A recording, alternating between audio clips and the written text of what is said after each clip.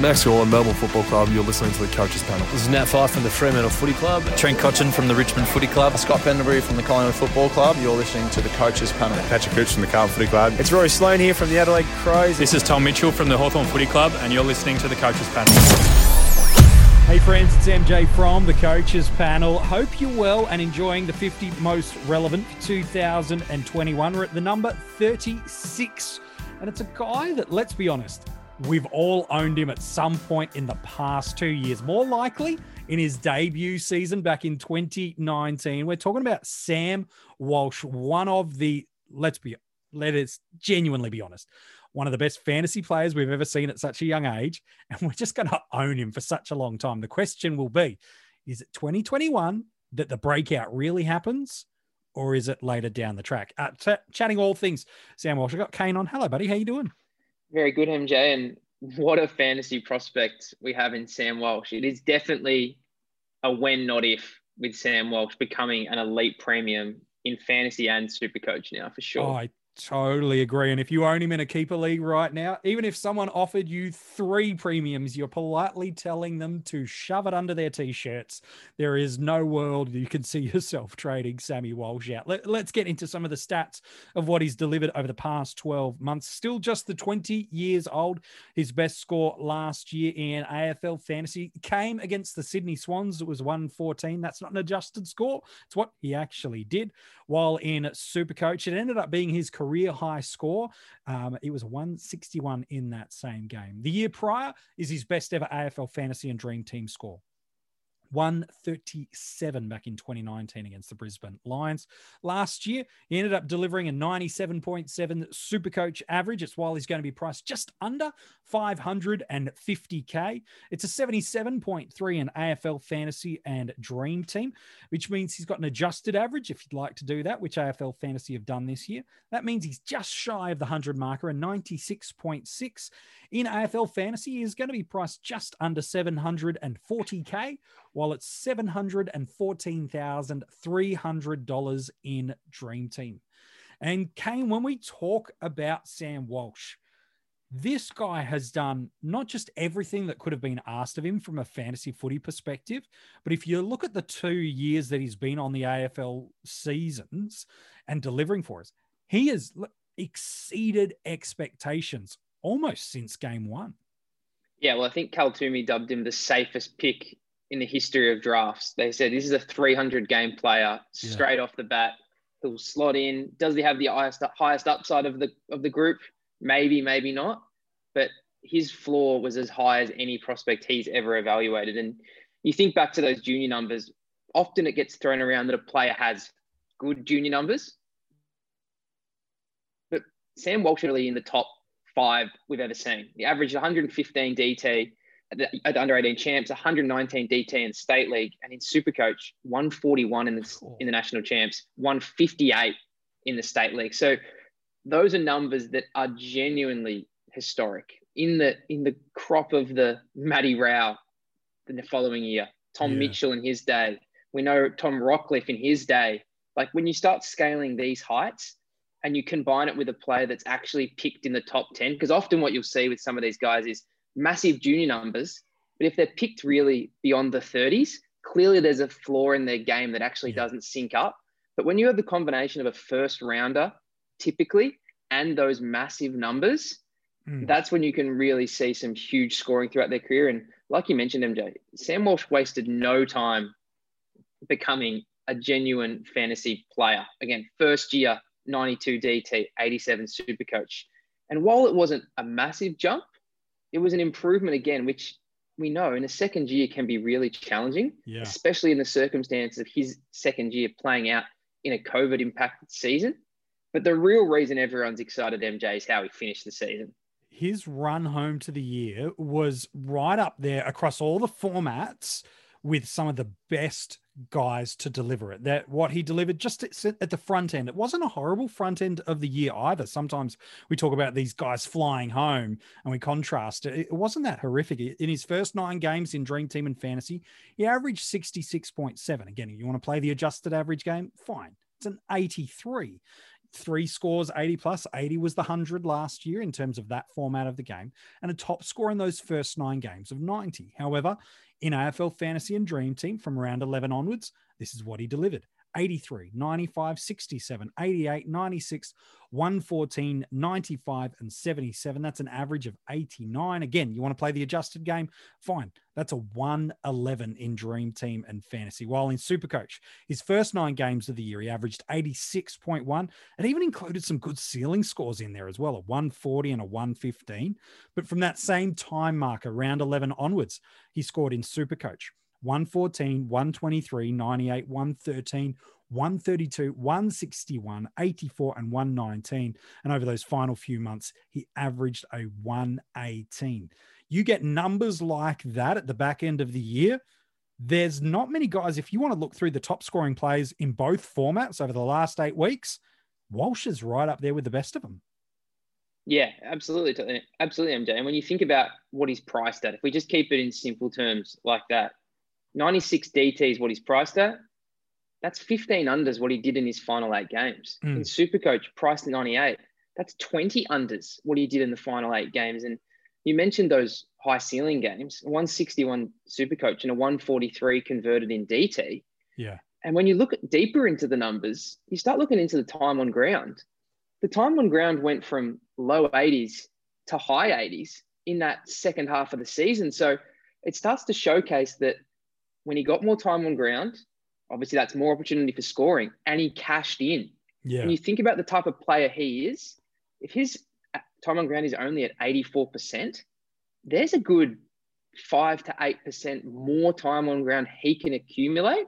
Yeah. And he's the type of player that is suited to the 20-minute quarter game. It's inside and out, runs super hard, tackles, marks. Again, that's why you can deliver those type of numbers in your second season, because there's not a statistical column that this guy can kick. It's just incredible. Like, if you want to compare him to like last year's best midfielder, again, in parts, Lachie Neale had some slow parts to the end of the year. But if you want to compare him to last year's clear top midfielder, just as a guide to see how he went, in Lachie Neale's last 8 games, he averaged 122 in Supercoach and an 88 in Dream Team and Fantasy. In AFL Fantasy and Dream Team over the last 8 games, he outperformed Lachie Neale. Now, Lachie Neale copped an absolute monster of a tag from in a really wet game against Ryan Clark. So there is a big caveat that you need to factor in there, but he still did it and got within 4 points per game in Supercoach. Really, I think it was Matt Crouch over the last couple of months of the year was the only real Dream Team and AFL Fantasy player in the same run of time that outperformed him. And in Supercoach, a player we talked about just the other day, and Marcus Bontempelli, he was up there in the 135s over the last 8 weeks. But again, he's right up there in the mix. You look at some of the seasonal averages that we're putting those last 8 weeks, which is about half the season. So there's a bit of extra weight you need to put behind that. There's only 4 midfielders that we currently have listed right now that are priced over that 120 barrier in Supercoach. That's Neale, Steele, Oliver, and McRae.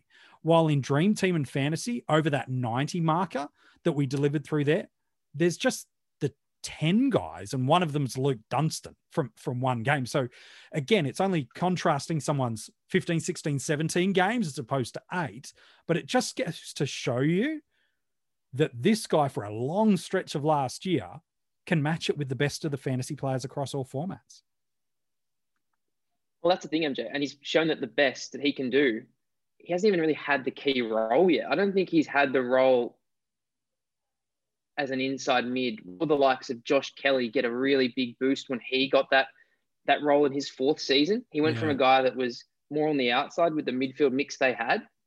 But like Walsh, Kelly was a very willing tackler. And when he got around those centre bounces a bit more, that's where the big improvement came from. And I can see the same thing as well. So again, we always sort of say that 110 is about our threshold, that we think if you're clearing that, you're right in the mix for a top 8 mid. So at his price, to me, if you're picking Walsh, there's an expectation that he's 10 points under priced. So you've got to be thinking he's a 106 in DT and probably a 108 in Supercoach. Again, Supercoach is probably where he's slightly more off the pace. But this is a guy that's played 39 of a possible 39 games. Yeah, he hasn't missed a game yet, has he? There's not a blimp on his footy career, at a mature level that is injury affected. And that's not to say that he's soft or avoids the contest. It's just, the way things have fallen for him. So we can't have any durability issues. You just be saying, is he due for an injury? But we can't really be thinking that type of way. Yeah, he ticks the boxes for us, doesn't he? Durable, isn't one-dimensional in the way he needs to score for us, has a really good ceiling. And even if you want to look back at his 2019 first season and go, okay, where's this guy's scoring basement? Well, he just had the 3 Supercoach scores under 70 and only two or three under 70 in Dream Team as well. And in that format, I think they were in the final 2 or 3 rounds of the year. So even early on in his career, we're seeing he's not prone to a stinker. He's got a bit of a ceiling about him. And even if this projected 3rd-year breakout does happen, is someone really going to tag him over a Patrick Cripps? Is someone really going to choose to try to clamp down on him when you've got a real explosive midfielder like a Zach Williams? I can't see how someone, unless one or both of them are out injured or suspended, I can't see someone going, the player that's going to help us win this game in the midfield battle is stopping Sam Walsh, because he's also not the greatest, cleanest user of the ball too. That's where you probably want to get your Newmans, your Petrevsky Seatons, your Sards, even your Zach Williams through the midfield, being more of the distributor inside forward 50 more than Walsh and certainly more than Cripps. So I don't see a world, unless someone really just wants to be a pain in the backside for us, where they go, Walsh is the boy we need to stop to win this game. Yeah, I don't see it that way either, MJ. He's more of a 1,000 cuts player than, having a few key moments of sheer brilliance on a regular basis. I think what it really comes down to is I think we all agree that there's improvement in Walsh. Yeah. It's just how much do you see? And with guys that are underpriced, again, I'm sure there's another fellow Carlton teammate that's not, that we did the other day in Patrick Cripps. There's a few other guys that are around that mark that have shown ability to score where we're sort of projecting Walsh can get to. And that's probably the one that actually weighing up is Patrick Cripps has proven that he can do it, but there's a few other concerns around his body, his role, now playing with some other fellow midfielders, or a guy like Sam Walsh who just looks to be improving year on year. So I think it depends how much confidence you have in him scaling at least 105, possibly 110. Yep. And for that reason, he has to be heavily considered until you see, honestly, what's prominent is how do the Heffels, the Sloans, the Hateleys, how do these type of guys at the really lower bracket perform? And then on the flip side, how many of the real big dogs, you mentioned Neil, McRae, these guys that are Oliver that do it year on year. Yeah.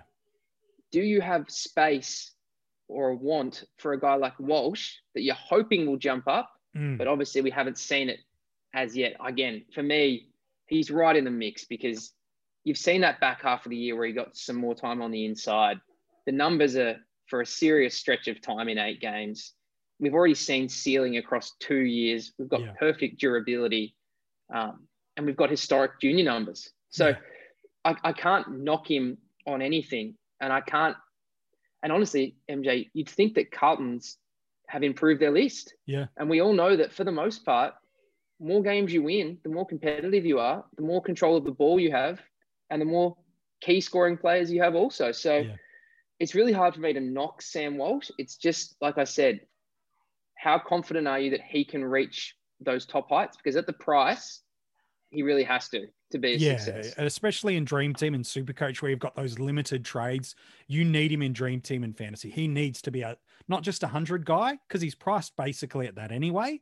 You need him to give you a little bit more, given that value around the marker. In Supercoach, again, you want to see him buffer that up a little bit higher as well too. While we all want that 110, 115 all across our 8 midfield spots, it's unlikely to have that. So you want to time the guys at the right run, but you certainly are going to want a greater return than what you're probably outlaying. In AFL Fantasy, you could probably have it a bit each both ways. You go, okay, I'm going to give him a 4 or 5 week stretch. And in that period of time, you set the marker of what you need from him. And if he delivers, great, I'm going to hold him to his bye. I think it's round 13 that they have as their multi-bye round, or I'm going to look to go elsewhere, because that round 13 bye round, it is an interesting one, how people choose to structure it. Zach Merrett, relevant across all formats, probably historically more dream team and fantasy, but again, relevant through there. You've got that bunch of the Western Bulldogs guys all rolling through there. Obviously, his teammate in Patrick Cripps, Lockie Neal, is there. And there's a couple of West Coast Eagles midfielders that also potentially present some value for us. So it's certainly not a midfield line there where you go, well, there's no one there. So you can build an upgrade narrative for it. You can also go, no, there's some fat on the bone still, but you need him to go a little bit higher. I think he's got to be in contention for everybody. The question will be, what do you need to see in the preseason to select him? And how are you structuring the rest of that midfield unit and the rest of, in fact, all other 29 spots to be able to justify selecting him? That's going to be the hard one, isn't it, Kane? Is, can I choose him over a Cripps in Supercoach? Yes or no? Can I choose him but think I'll get maybe within 5 to 10 points with a Haitley in AFL fantasy? And can that extra 200,000 be better spent elsewhere? This is probably the place coaches are going to find themselves in the dilemma. Yeah, I think that's the dilemma right there, MJ. I think it's more about the other people as opposed to Walsh. I think the only thing that would help or hurt Walsh's stocks would be if we had an injury, if we had some key injuries in the inside midfielders, you know, your Setterfields, your Curnows, your Cripps. Yep. If he's played on a wing and they say Sam Walsh is going to be our pure wingman, we don't see many CBAs in his future, you know, that might be something where you have a little bit of cause for concern, because we know that it's really hard to make it as a pure winger. It's really only Gaff and Hunter that can do that regularly. So it's a big ask for a third-year player to play exclusively out there and scale the heights that we'd need to at that price. But I think, as I said, the more important thing is, how does a Haitley look at way cheaper? How does a Heffel look? How do these other guys, you know, Taranto, for example, MJ, is also in that realm. You mentioned West Coast players, Elliot Yeo. There's a lot of guys that have proven it, and there's a lot of guys that are a lot cheaper in the Haitleys and the Heffels. That, how do you balance up that midfield? Again, I think AF makes it a lot easier because you're probably just more hunting value. But when you've got limited trades and you pick a Walsh and he misses and he maybe just flatlines, well, now you're in a bit of an awkward position, because, you know, you've got to think about a trade or, you know, carrying him for most of the year. So I think it's going to be more, how did everyone else go? For me, he's more of a DTAF type of guy, Sam Walsh, than a Supercoach guy. I just don't see the 120, 115 heights for a whole season just yet. I know he had a better differential this year than he did last year, but I still think he's more of his DT and his Supercoach are going to be similar, as opposed to a Cripps who could be, you know, 10 to 15 plus in the Supercoach department. But on draft, MJ, you'd think that this is a guy who could actually have a few rounds of outcome. I could see people being super gun-ho. He's a top 8 mid. That would put him in the second round. Yeah. But then I could also see people going, geez, there's a few guys that are cheaper, you know, not cheaper in terms of their previous average, but they could bounce back. You know, Taranto, I mentioned, Cripps, Yeo.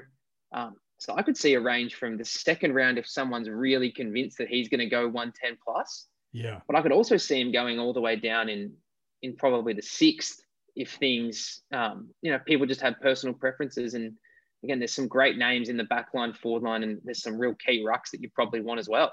It's a tough one. Like, he's ranked right now based off last year's averages, pretty much at 40 across Supercoach, and in the higher 30s in terms of 35, 36, 37 in Dream Team and AFL Fantasy. Again, some of those averages have Luke Dunstan involved, who played one game. So it's not entirely pure. So you probably are targeting him as an M3 in terms of where you'd love to draft him. But if you want to own him, you've got to jump at him as an M2. He should not be anyone's M1. I think that's the key, MJ, isn't it? And as we always say in draft, it only takes one person. It only takes one person in your 10 to 12 team league to think that he's that guy and then make that move.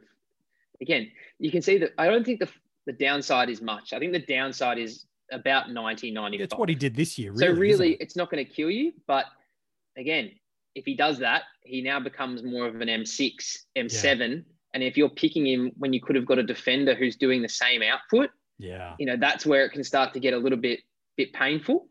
And again, I think most of us listening to this and talking it through are convinced there's a jump. Yeah. But again, it's how much, which in draft, you don't get any points for getting someone who's priced at X and does Y. No, it's just right. about getting those best players. So I can see, I think second, the end of the second is where the keenest of people will go. So we're talking about, pick 18, 19, 20. Yeah. Again, that's probably where people have got him as a top 8 mid. But again, I'm probably feeling most comfortable in the 5th. If I can get him in the 5th, I'm starting to feel pretty good because that is about that 40 mark. Yeah. And maybe, again, it's that sort of play on the turn where you can get a guy that you think 110's my best, 100's my worst if you're hopeful. But you've still got a few other pieces. Again, if you're going in the second round, you can really open yourself up to miss some guys almost that regardless are of really the format. proven. Like you're going to have potentially, let's pick a name out of the hat, like a Jack Steele. I don't think he's probably going to go in many first rounds this year. But if you're choosing Walsh over a Jack Steele, oh, wow, like that could pay off huge dividends, but it feels a little bit wrong to be able to do that through there as well. So that would be what I'd be looking to do along the way. Hey, mate, appreciate your work today as we talk about him. No worries, MJ. If you want to go and check out the rest of the article right now, it is online now for you at coachespanel.tv. There's also a bunch of other articles that are up online for you there. If you want to go and get these podcasts a day early, as well as some extra exclusive content, it is available for you online now by joining our Patreon army. All the links for that too at coachespanel.tv. Tomorrow, we get deeper into the 50 most relevant. Today, we landed with Sam Walsh. He was for you at number 36. Tomorrow, we hit 35. Who's it going to be? Well, I'll tell you about him tomorrow.